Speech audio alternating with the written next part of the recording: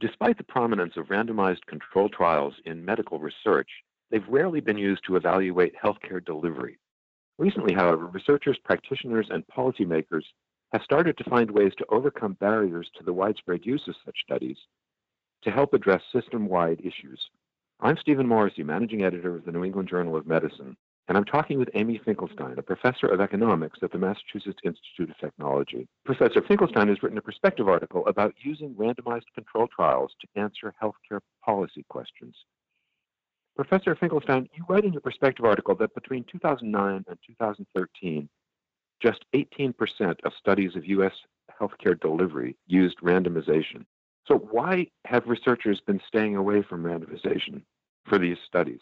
That's a terrific question. The thing that we find so striking is not just how few randomized control trials were traditionally done for studying problems of healthcare delivery, but the contrast with how frequently they're done for studies of medical interventions, not just drug trials for which they're often required, say by the FDA, but even non-drug medical interventions. We estimated over 2/3 of these studies involved randomized evaluations.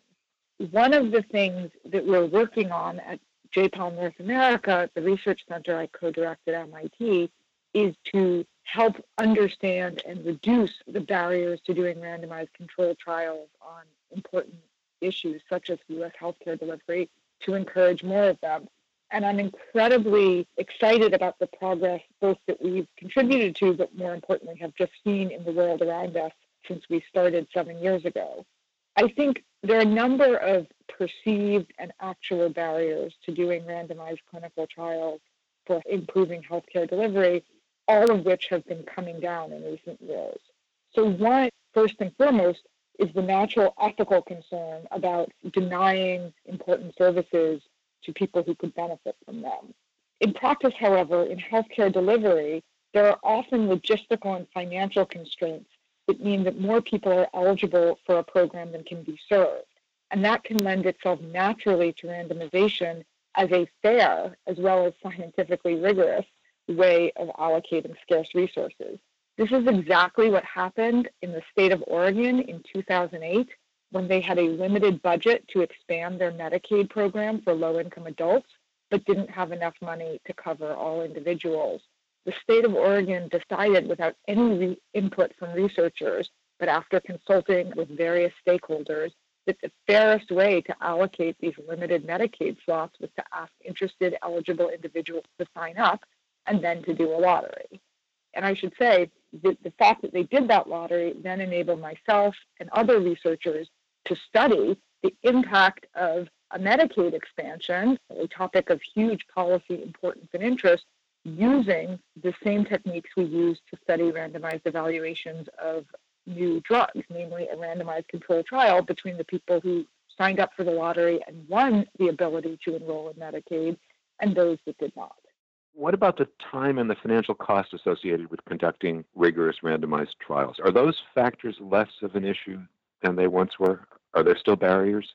I think after the ethical issue, the next issue that is often raised is the time and financial costs associated with running randomized trials.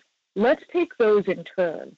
The time cost argument, I think, is rarely compelling in the sense that if one is doing prospective research, I don't care how smart or able you are, if you're looking at outcomes 6 months after the intervention, you're not going to be able to study that in less than 6 months. Therefore, if you're building in a design to study it, why not make it a randomized design rather than some type of observational study? I think historically, the financial costs of doing a randomized evaluation have loomed large.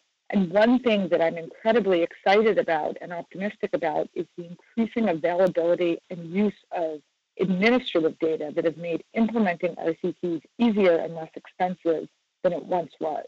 So as an example, we recently published a piece in the New England Journal a few months ago on a randomized evaluation of the Camden Coalition of Healthcare Providers, so-called hotspotting program.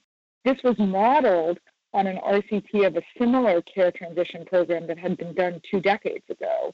A key difference that made our lives much easier and made the study, I presume, less expensive is that we were able to use administrative data from the hospitals that the Camden Coalition had put together, as well as administrative discharge data from the state of New Jersey on hospital admissions to study the impact of the intervention.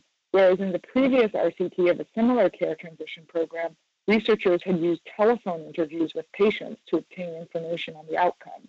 In both cases, the primary outcome was readmission, but we were able to measure that outcome at, I presume, lower cost and certainly lower effort than they were able to because of this advent of administrative data. We also had much less concern about potential non-response bias than we would have whenever you're conducting interviews. So I think this type of administrative data is increasingly making randomized trials of healthcare delivery both faster and cheaper and more robust. It also allows for potentially rapid testing of repeatedly fine-tuned interventions. For example, Adam Ciccone, one of the researchers in J-PAL's network, together with several co-authors, partnered with CMS, the Centers for Medicare and Medicaid Services, on an RCT evaluating the effect of sending letters to physicians who are prescribing disproportionately large amounts of certain drugs. The original letters were sent in the late fall of 2014. The researchers used administrative data from Medicare to quickly learn that the letters weren't having any impact at reducing prescribing within 30 to 90 days. They built on psychological and other research to modify an alternative letter and launched that subsequent RCT in April 2015, 9 months later. And by the way, that second RCT found that the more strongly worded letters were having an impact on prescribing. So this type of administrative data is allowing for those quick and rapid testing and experimentation, as well as less expensive and more robust studies of longer run interventions. So you've described several studies. In general, what kinds of questions in healthcare policy are well suited to randomized controlled trials and what kinds perhaps are not? You raise a very important question. Obviously, not all healthcare delivery questions can or should be studied with randomized intervention. If there's not a natural logistical or financial shortage that is preventing everyone from getting access, or there's not clinical equipoise, obviously no one wants to deny known valuable services to people simply in the name of science. But one of the things that I find incredibly exciting going forward is that randomized evaluations have been shown to be useful at answering both specific narrow questions at the patient or the physician level, as well as much more system-wide questions. So we've talked already about patient-level randomization, such as the Oregon Health Insurance Experiment, which randomized access to Medicaid. We've also done physician-level randomization, for example, for testing the impact of clinical decision support designed to help physicians reduce high rates of so-called inappropriate high-cost scanning or imaging.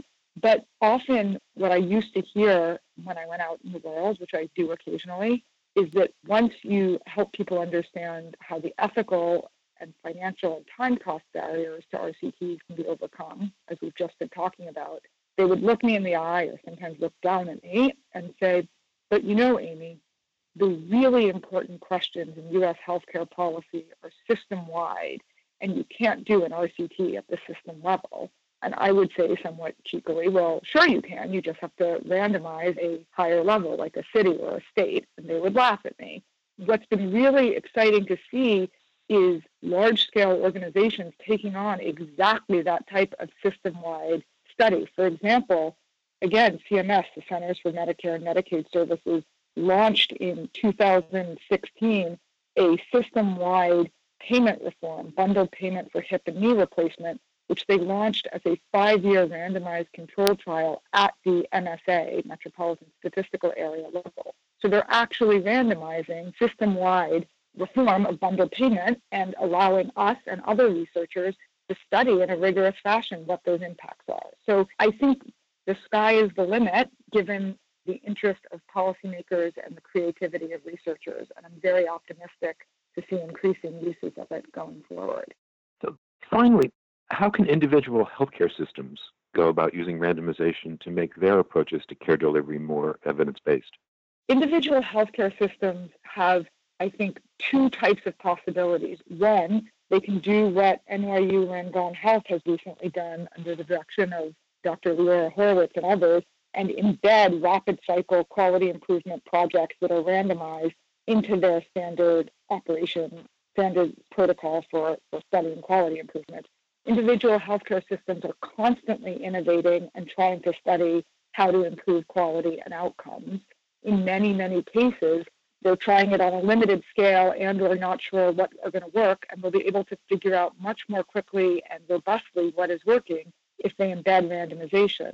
The second thing they can do is partner either across institutions within a healthcare system or across healthcare systems to aggregate information and conduct larger studies that are going to have more widespread generalizability to the whole population.